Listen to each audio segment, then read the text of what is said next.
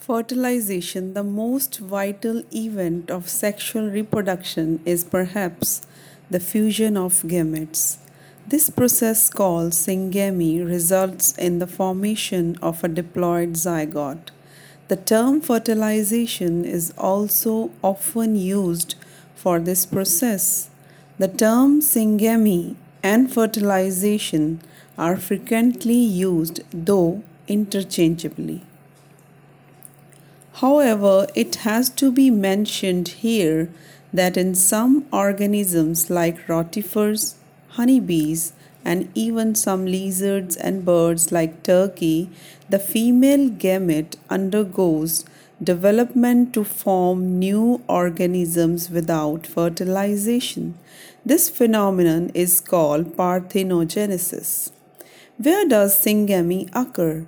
In most aquatic organisms, such as a majority of algae and fishes, as well as amphibians, syngamy occurs in the external medium like water, means outside the body of the organism.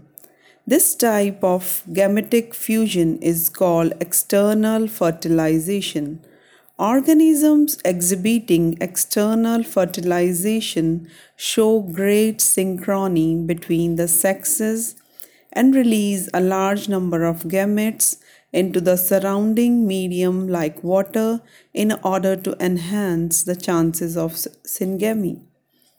This happens in the bony fishes and frogs where a large number of offspring are produced. A major disadvantage is that offspring are extremely vulnerable to the predators, threatening their survival up to adulthood.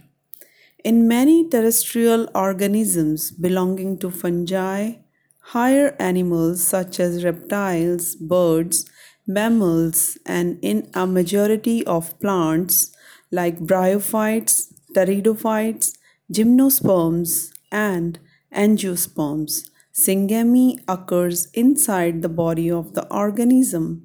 Hence, the process is called internal fertilization. In all these organisms, egg is formed inside the female body, where they fuse with the male gamete. In organisms exhibiting internal fertilization, the male gamete is motile and has to reach the egg in order to fuse with it. In these, even though the number of sperms produced is very large, there is a significant reduction in the number of eggs produced. In seed plants, however, the non motile male gametes are carried to female gamete by pollen tubes.